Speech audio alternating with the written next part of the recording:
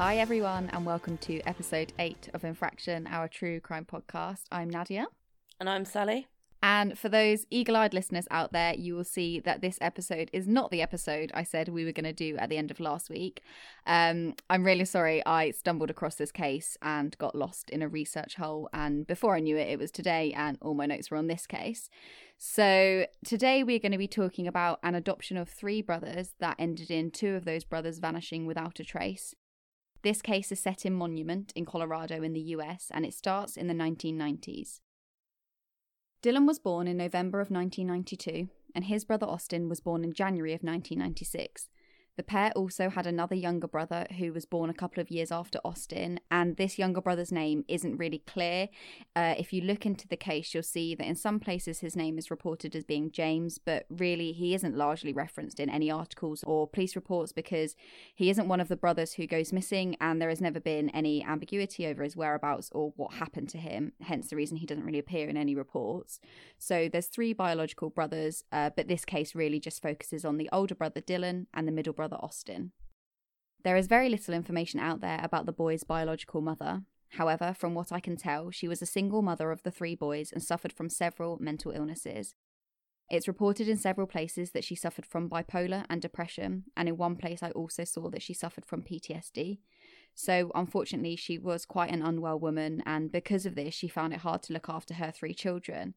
Sort of adding to this, Dylan had ADHD and Austin has been reported as having special needs, which I guess slightly added to the level of care they needed and the amount of attention their mother needed to give them. In the very late 1990s, and there's not a specific year out there, but I think it was 98 or 99, the school raised some concerns about the boys' living conditions. Social services intervened and the 3 boys were taken into foster care. They were fostered by Edward and Linda Bryant, and the boys' biological mother was allowed to visit them once during the week and then again on weekends. For the first few months, this situation worked out really well. The boys' biological mother was able to take the time she needed to work on herself, and the boys were looked after very well by Edward and Linda Bryant, and they seemed really happy. Because of this, Linda asked if her and her husband could legally adopt the 3 boys. This was a really difficult decision for the boys' biological mother to make. She really wanted the boys to have a mum and a dad and for them to be happy, which she could see that they were with Linda and Edward. But on the other hand, she wasn't sure if she wanted this situation to be permanent, and it wasn't something that she had ever considered when the boys had first been taken into foster care. Yeah, it must be really hard to sign over control of your children on that kind of permanent basis. So you can see why she might be a bit torn. Absolutely, and they've only been at this point fostered for a few months, so it really hasn't been that long that the boys have been out of her care. So I think, yeah, from her point of view, she could see that they were happy and she said as well that they did deserve like a good family unit. But it's hard, isn't it? Because when your kids go into foster care, I'm sure you don't ever think that it would be permanent like this was going to be. However, like I mentioned, she could see that the boys were happy and healthy, and she felt they did deserve the good family unit and that she had this with Linda and Edward Bryant, so she did agree for them to legally adopt her 3 boys. Unfortunately, after this decision was made, things started rapidly changing. The couple renamed Dylan, the eldest boy, to Edward Dylan Bryant, giving him the name of his adopted father. What? Yeah, this really upset him because at this point he was 6 years old and he didn't want to go by the name Edward. And I mean, what an identity crisis he must be having at that point, because he's been called Dylan his entire life and now he's just been renamed after this man who really he doesn't actually know. Yeah, and I just don't think it's within anyone's right to rename another human being who, as you say, I mean, well, I still don't particularly think it's right if they're a 6-month-old baby, but particularly for a young child who's already going through quite a traumatic transition, even if it might be a positive one to a nice family, that's still a huge thing for a child to go through. And then just to rename him, I think completely takes away, yeah, as you say, a sense of identity. I think that's quite shocking. Yeah, and I felt the exact same way, and Dylan also felt the same way. He then began to retaliate and lash out, and his biological mother said that she'd never seen him like this before, and apparently like he was like using swear words and things like that, and he'd never used them before. So this obviously really affected him quite deeply. But unfortunately, it did go ahead and his name was legally changed. So in all the reports on this case, he's either called Edward or Edward Dylan. So for the rest of this episode, I will be calling him Edward Dylan just to kind of ease the confusion if people do go on to look at this case afterwards.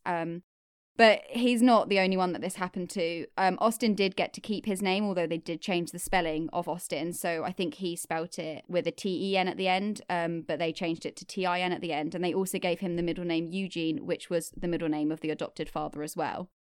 At this point, Edward Dillon and Austin were still in contact with their biological mother, and they would regularly speak to her on the phone. I saw somewhere that at this point the boys asked their mother when they were going to be able to come home, which of course must have been so harrowing for her, but the boys didn't yet realise that Linda and Edward Bryant were their legal parents now, as the adoption was being finalised and they wouldn't be able to go home. Still, she kept in contact with them for the first month or so, but slowly Linda would stop letting the boys come to the phone or would say that they were unavailable. After a while, Linda told her to just stop contacting them altogether. The last time she got to speak to her biological sons was in December of 1999, just before Christmas. She has not heard from either Edward Dillon or Austin since then. In early 2000, the adoption was finalised. Edward Dillon was 7 years old, Austin was 4 years old, and their younger brother was reportedly around 1.5 years old. I mentioned earlier that the boys had special needs, and because of this, Linda and Edward Bryant were awarded a subsidy of $1,800 a month by the government in order to look after the boys. In order to receive this monthly sum, they had to provide to the government documentation that evidenced that the boys were still living with them and that they were going to school and were receiving an education. Other than this monthly report that the couple had to submit to the state had no other legal obligation towards the boys. Under Colorado state law, once children have been legally adopted into a family, the state or social workers cannot intervene unless there are reports of neglect or abuse. And at first, I did find this quite hard to understand, but I guess it does make sense. Like, there are so many checks in place for before adoptions, but like before they're finalised. And I guess it is only fair that once children are adopted, they are left to just be a family, and like social services don't intervene with biological families, do they? Unless there are reports and things like that. So I guess I do understand it.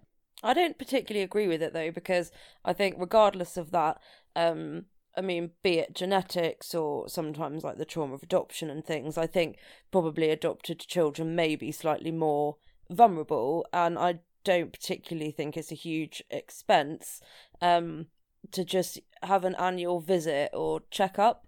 Like you say, there's loads of checks in place beforehand, but actually I do think that as a society we have kind of an ongoing duty to any child's welfare, but particularly children that may have already faced some like difficulties in life. And as you've mentioned here, these children have got additional needs. It'd be completely plausible that they adoptive parents might be having trials and tribulations throughout this, and so regardless of whether you see it as checking up on them or actually just checking in and offering the parents support. Yeah, no, I definitely agree with that. I think that is true. Actually, it doesn't have to be social services who intervene, but it could just be like a family therapist or something like that, just someone to drop in and just like make sure that everyone's kind of working together in the sort of correct family unit and helping out, especially because the boys have special needs. Yeah, absolutely. I would have thought as well that the state would want to be sort of more involved, especially because they're giving, a shade under £2,000 a month to this family. I'm quite surprised that they didn't want to, pop round and just make sure that everything was okay and that kind of thing. Yeah, that's what I think. It's already a huge investment from the state at this point, it sounds. So you can't imagine that, and obviously this adds up if you're doing it for every family around the country, but then an hour of a social worker's time just to go in and do some sort of annual review, it seems odd that they'd stop like the resources or funding there, but fine with the monthly payments. Well, because of this lack of state intervention, the reports on what happened to these boys just sort of disappear.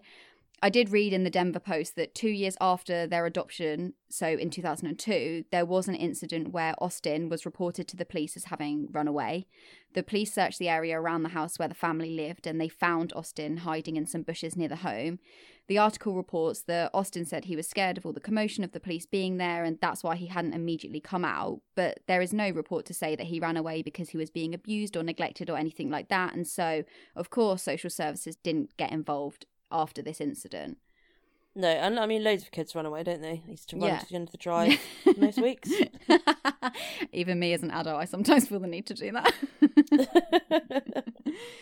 So after this incident in 2002, there's really no other real information out there regarding the boys for the next few years. The next bit of information on the family is that in 2005, they moved from Colorado to Texas, and Linda and Edward sold the properties they had in Colorado. The next record is from 2007 and shows that Edward and Linda Bryant filed for bankruptcy. In the bankruptcy documents, they wrote that they had 8 children living with them, with the ages of all 8 children listed. 2 of the ages match the age that Edward Dillon and Austin would have been. They also claimed they were receiving $5,500 a month in adoption subsidies. Therefore, it seemed that after adopting the 3 boys, the couple had gone on to adopt 5 more children. Blimey. 8 kids is a lot. So in 2011, 3 years after the couple had filed for bankruptcy and 6 years after the family had moved from Colorado to Texas, 2 men went to the Colorado Springs Police Department and reported that they had not seen Austin since before the family had moved to Texas.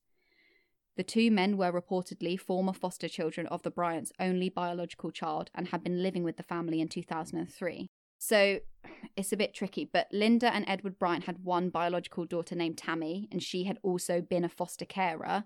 In 2003, she had been living with her parents and had fostered 2 boys. Therefore, her foster children and the adopted boys were all living together in the same place. And now, in 2011, these 2 foster kids are grown up and they've gone to the Colorado Police Department to report that they think Austin had gone missing somewhere between 2003, when they had been fostered, and 2005, when the family moved to Texas. These 2 men told the police that when they were foster kids, they had seen Austin being abused by Linda and Edward Bryant. They said they'd seen Austin locked in a trunk in the garage and that he was starved of food, that he was rolled in blankets so tightly he couldn't move, and that he occasionally had black eyes and welts on his body. Fucking hell.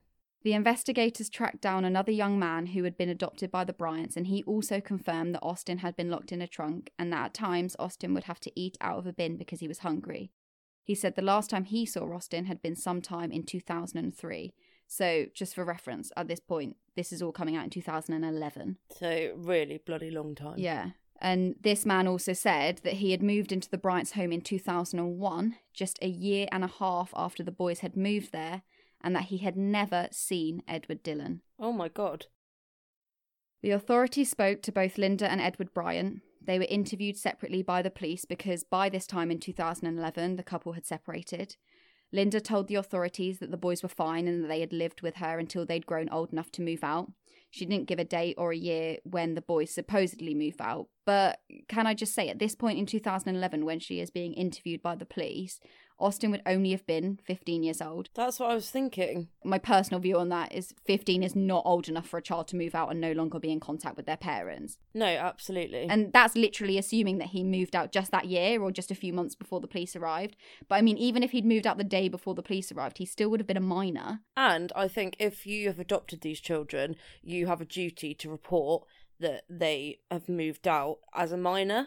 Like, I don't know if I'm not saying that's a law. I just think personally, because say, for example, you or I did, we'd have quite a significant amount of extended family, etc., who may be looking after us and all of that. Whereas I just think in this situation, you've got a child who is probably classified as slightly like vulnerable, and it just seems completely bizarre they wouldn't report or even mention that, like you say, a 15-year-old has moved out, and not only that, they've lost complete contact. No, that's really true. I hadn't thought about that. The fact that in most situations there might be extended family who could look after them or would even report them missing or that kind of thing. But yeah, these boys wouldn't have had any of that.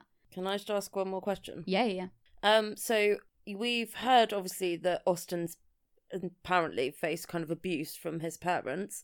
Had any of the other boys at this point, or does it seem like it was specific to Austin?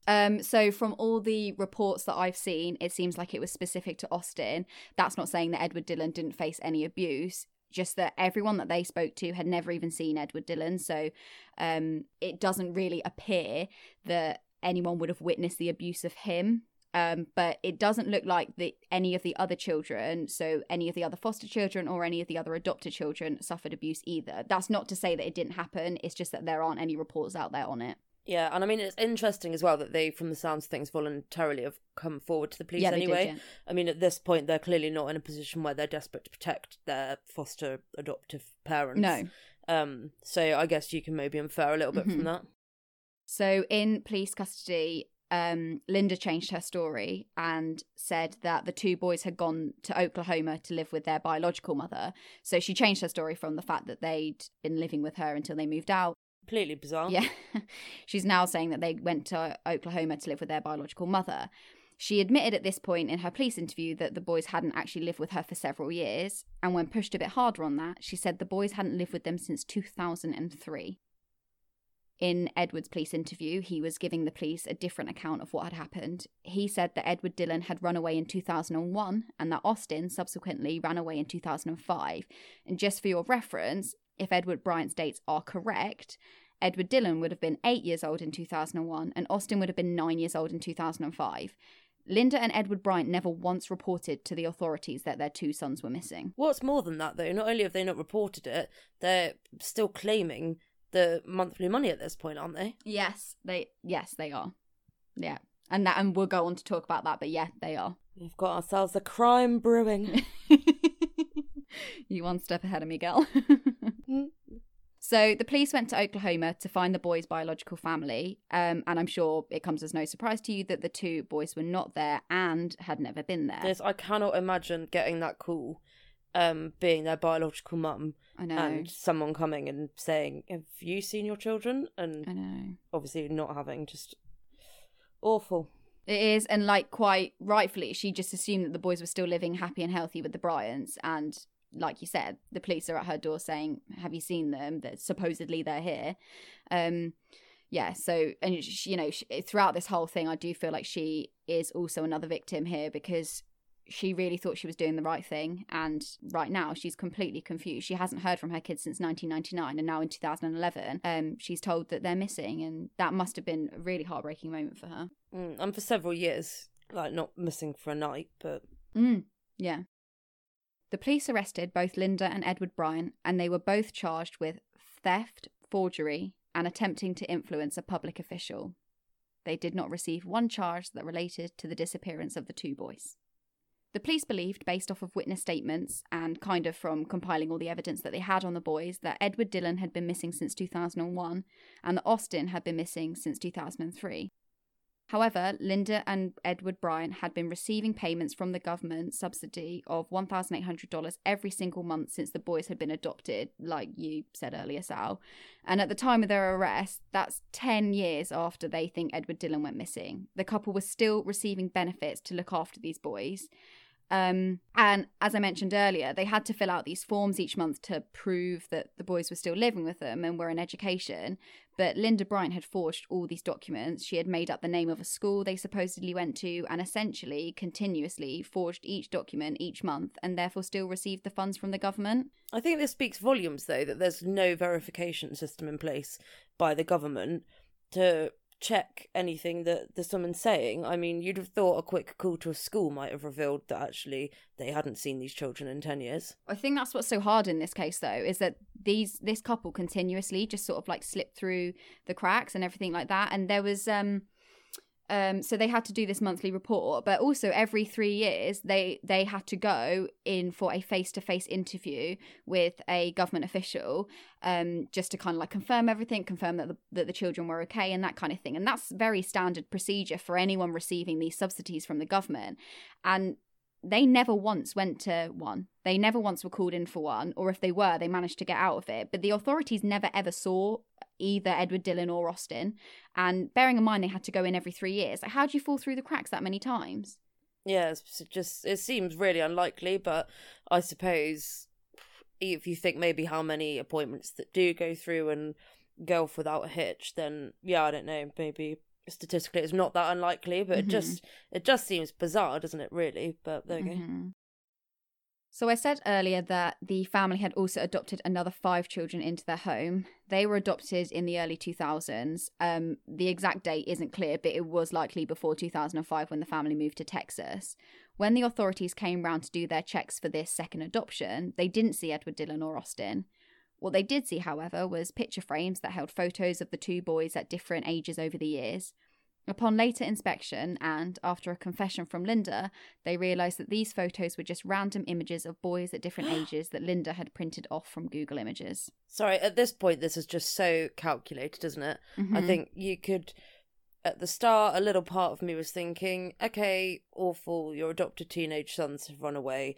Then it gets pretty strange when you're talking about 9-year-olds, but to continuously lie to the state and keep claiming the money, manage to miss these meetings, you know, that's all maybe being a little bit scared to admit what you've done. To be so brazen as to adopt another child and put fake photographs into photo frames, at that point, I just think you've straight into... very calculating, very bizarre territory. Yeah, and like kind of to add to that, I read in one of the articles that there had been a scheduled social services visit for something unrelated, and one of the foster children or one of the other adopted kids actually reported to the authorities after all this kind of came out that Linda had asked him to get one of his friends from school to pose as Austin when the social services lady came round. And in fact, the lady never did come round from social services. The visit was cancelled and it was never rescheduled. But like the fact that she actually asked one of her sons to get one of his friends to pose as essentially this boy's brother, it's disgusting. Yeah, and also it's, I mean, stupid. Like, if I was that kid, I'd go home and be like, bloody hell, I had a weird time at my friend's house today. Yeah, no, that's so true. I mean, but that's just another way in which they slip through the cracks, because obviously the visit was cancelled, and maybe if it hadn't been cancelled, alarm bells would have been raised or something like that, but nothing came of it. So just another way in which this couple managed to fall through the cracks, really. So upon their arrest in February 2011, both Linda and Edward Bryant were extradited back to Colorado from Texas and held at a $1 million bail. It was discovered that, in total, they had fraudulently claimed a sum of $175,000 for Edward Dillon and Austin after both children were no longer in their home. Linda Bryant admitted that she had intentionally deceived the authorities to continue to receive subsidies from the government. She admitted to making up the names of the schools and educational achievements of the boys on the forms they had to submit monthly. Edward Bryant told the authorities that he had no idea that he had continued to receive payments for the missing boys. Oh, wow. Well, I wish I was in the type of financial position where I didn't even realise almost $2,000 was coming into my bank account every month for over a decade. Yeah, unless does he mean that he never saw the money? Like, is it possible that Linda's pocketing it here? I wouldn't have thought so, because they had quite a bit of property. And could you? Yeah, I guess you could siphon off $175,000. But I hadn't thought about that really. In my head, I'm just like, he's a knob. But thinking about it, maybe, because I did read somewhere that Linda, in one of her conversations with the police, she said that Edward had actually nothing to do with it, and she asked if she pled guilty to more felonies, then would they release him. So maybe that's nice. Yeah. So I don't know, maybe he didn't know, but I really think that's very unlikely. I think that's so unlikely. Yeah. Especially when they've like filed for bankruptcy and that kind of thing. They obviously... Yeah, they're not millionaires here, are they? No. But with regards to the alleged abuse that Linda actually wasn't being charged for but was still asked about, she denied ever neglecting or harming the boys. She said that she had taken the boys to therapy, however, and that she had been advised that she should wrap Austin up tightly in blankets so he couldn't move in order to treat him for whatever it was that she was taking him to therapy for. So that's kind of how she denies away the reports that she wrapped him up so tightly that he couldn't move. As far as I can tell, she gave no explanation for his reported black eyes and bruises or the allegations that Austin had to eat out of a bin. In January 2012, Linda pled guilty to 54 felonies. These were 4 counts of theft, 2 counts of conspiracy to commit theft, and 48 counts of attempting to influence a public servant. She was sentenced to 42 years in prison. What? Yeah. That seems a huge amount for her to go to prison for, doesn't it? Well, yeah, and so that's guilty for 54 felonies. Edward pled guilty to 5 felonies. They were all really similar charges to the ones that Linda was facing, like theft and conspiring to commit theft, that kind of thing. He was sentenced to 30 years in prison. So, yeah, both really, really long sentences, but nothing about the fact that their kids are missing. And also, as well, you said that she wasn't ever convicted of the abuse, but given that they had two supposed eyewitnesses who originally reported all of this, it seems slightly strange to me. I mean, were they interviewed at the trial? The Foster brothers? No, because it wasn't anything to do with it. Like the entire case, the entire police investigation, everything was to do with the fact that they defrauded the state. There was nothing in anything to do with the fact that these boys were missing, or that maybe they were murdered, or maybe that they were neglected, or anything, or even the fact that they never even called the police when they went missing. They weren't even charged with neglect, or, you know, even for the fact that they didn't report them missing. I mean, at a minimum, you would have thought they would have been charged with that, but, I mean, they weren't.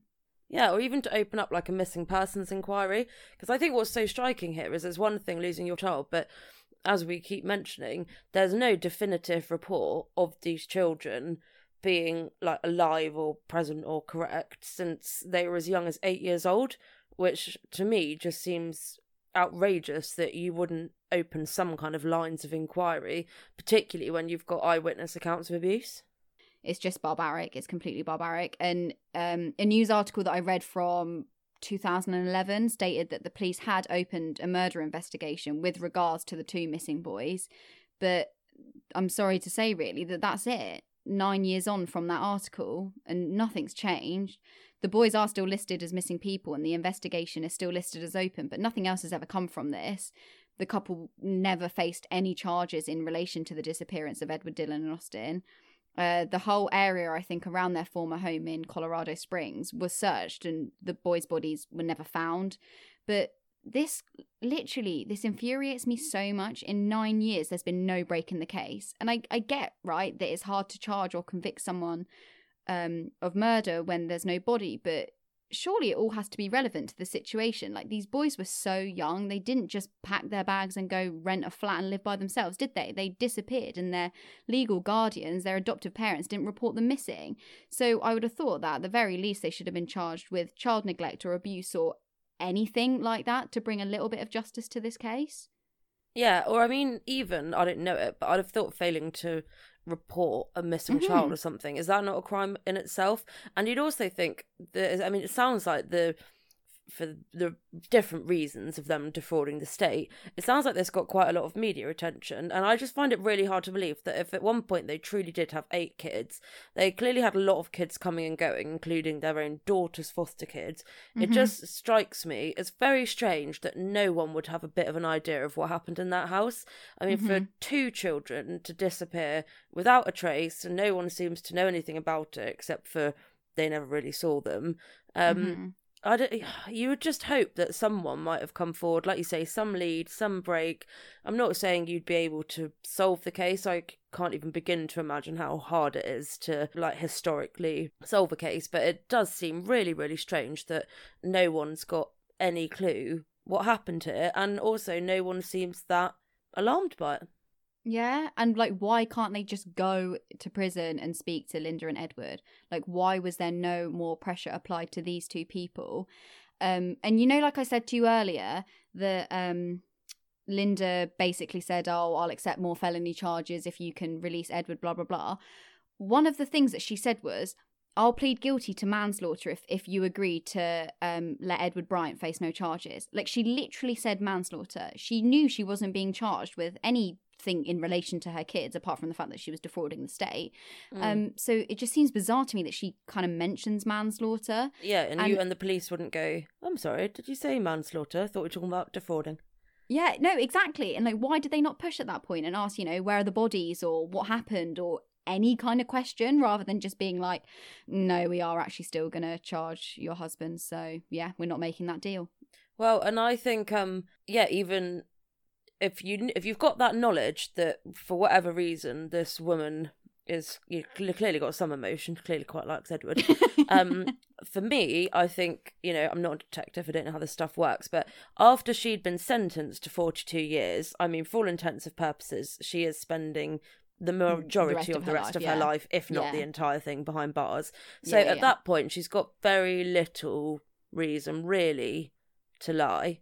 So at that point, I would go, "Hey, you're here for 42 years, but Edward's here, but we'll make that nothing if you talk to us about where these boys are. Yeah. Because at that point, she's really, she's lost everything already at this point. And from the sounds of things, Edward's her weak link. So, I don't know, like you say, you'd just think there'd be some sort of inroad there. Yeah, no, definitely. Unless it's kind of like what you were saying earlier, and she didn't want Edward to face any of the felony charges for the fraud and stuff like that because maybe he didn't know, because obviously he did say that he didn't know. But still, that's no excuse not to push it, surely. Yeah, well, and also, regardless of all of this, Edward doesn't come up smelling of roses. Whether he knew or not they were keeping £2,000 a month, he knows what happened to his 2 missing children. Exactly. So he's party to something here, isn't he? Yeah, I think she's definitely the mastermind behind it all, but he's definitely not innocent. So do you think it was all for money? I mean, so these were the first children they adopted, right? Do I think it was all for money? So why did they then get 5 more? Yeah, I think that was for money. By the sounds of things, they're not natural parents. No, I think that bit was for money. Getting 5 more, I think that was for money, because you don't normally get money from the state in adoptions.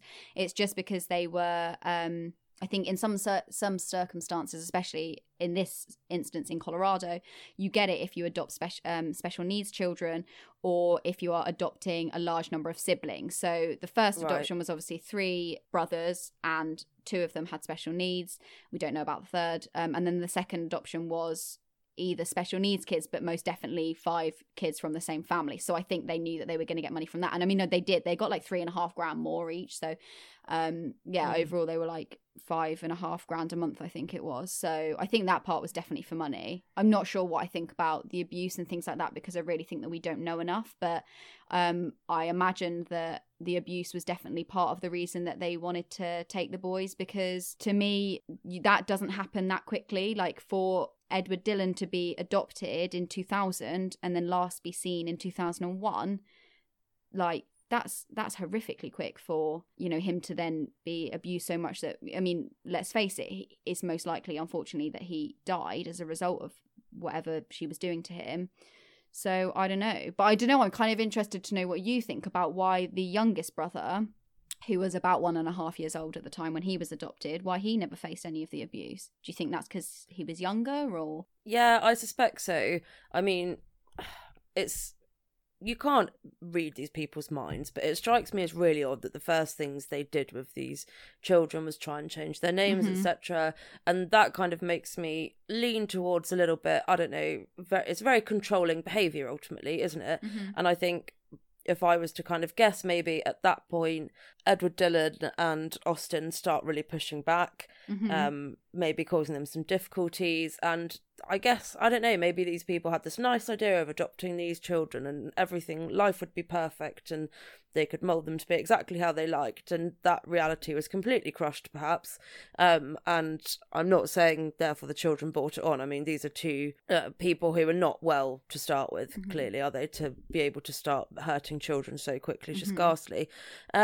Yeah, and then I don't know, maybe, yeah, like you say, the youngest brother was young, he was maybe better. I suppose they've created a narrative whereby the older 2 children were bad and, you're the good younger one, etc. And also possibly because he didn't know, he would have been less likely to know his actual biological mother and things like that. So maybe, yeah, exactly. Yeah, like you're saying, it would have been easier to mould the younger boy into being their perfect son, whereas maybe the older 2 did push back because they wanted to go back to their mother. Yeah, exactly. And I think I've read quite a few books of kind of memoirs of adults who were abused as children, and it was one of the things that actually always used to surprise me, was that growing up in an abusive home, it wasn't always the way that the parents abused all 3 or all 2 children. It was quite common, actually, that there'd be one child that the abusive parent was kind of fine with, and not even fine with, I think, is what I imagine might have happened here, was particularly in favour of a real favourite. They went over and above to see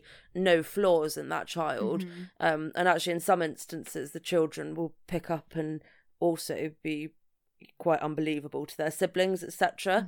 If they're sort of elevated into that position. And I mean, it's hard here because we've got quite little information to go off, but you do have to think that, don't you, to think that maybe these 2 brothers were very close, probably tried to stick up for each other, were old enough to remember their mum, probably pushed back, and probably it felt quite us versus them. So you can imagine that it would quite quickly escalate, not for one, but for both children, to a point where, you don't like to think what possibly must have happened to them.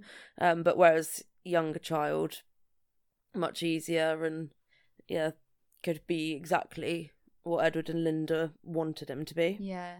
No, that's really interesting, actually. I think that is probably the most likely thing that would have happened there. So in terms of, I don't know, press and media attention, like, how much did this case get? Because, I mean, I've not heard of it, but then I haven't heard of any of the cases you've picked so far. But I'd just be curious, because it makes me, it's not similar at all, but if you think of Madeleine McCann over here, missing child, that's the sort of crime that completely grips a nation, isn't it, really? I mean, the most vulnerable people in society going missing without a trace, that is exactly the sort of thing that people feed off for years. Especially when there's a suggestion that the parents are involved in it.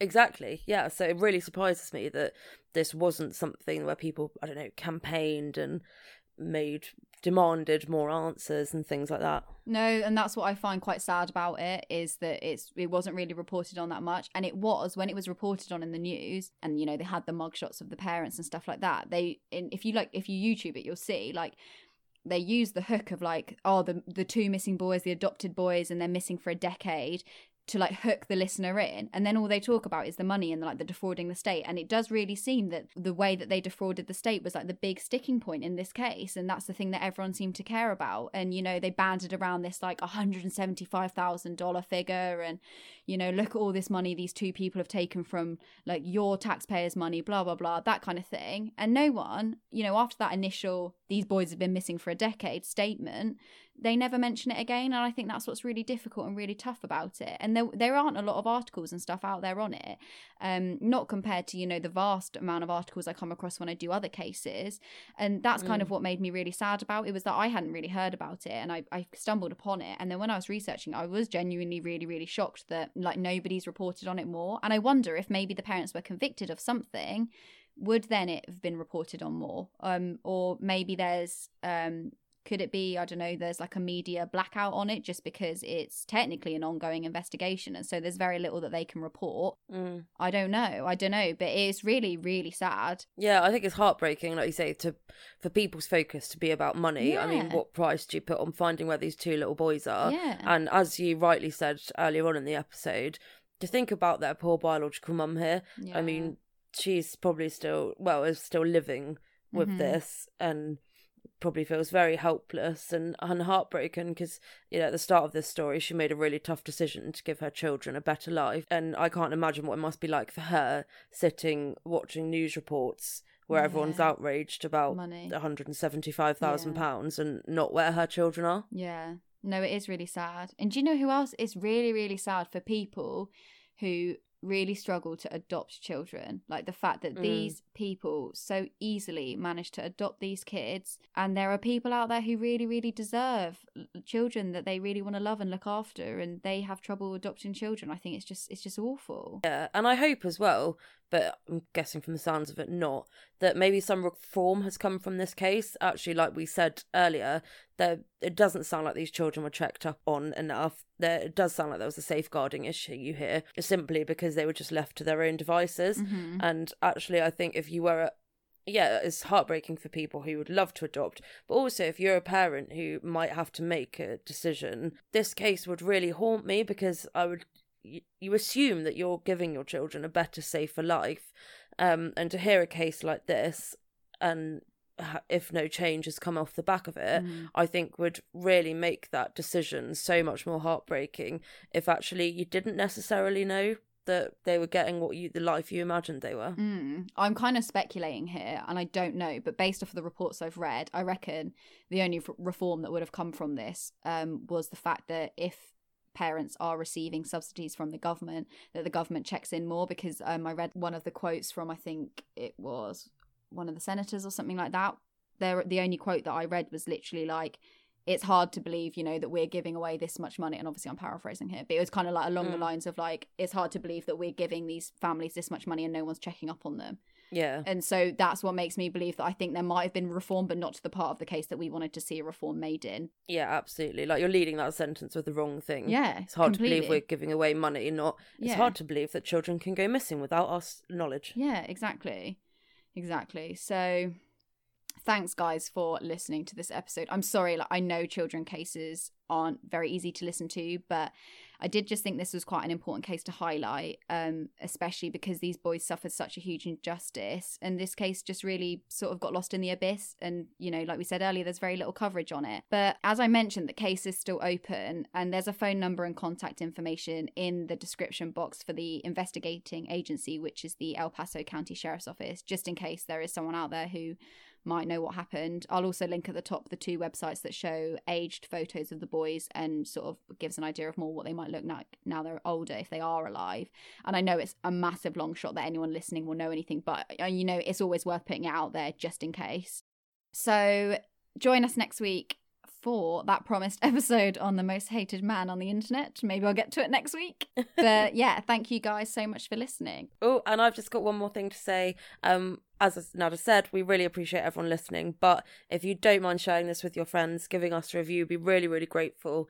We're already grateful for all of the support we're getting, but we'd just love to have as many listeners as possible to share these stories with and hear the feedback from. Yeah. So thanks again, Tell your guys. friends. Bye. Thanks. Bye. Bye.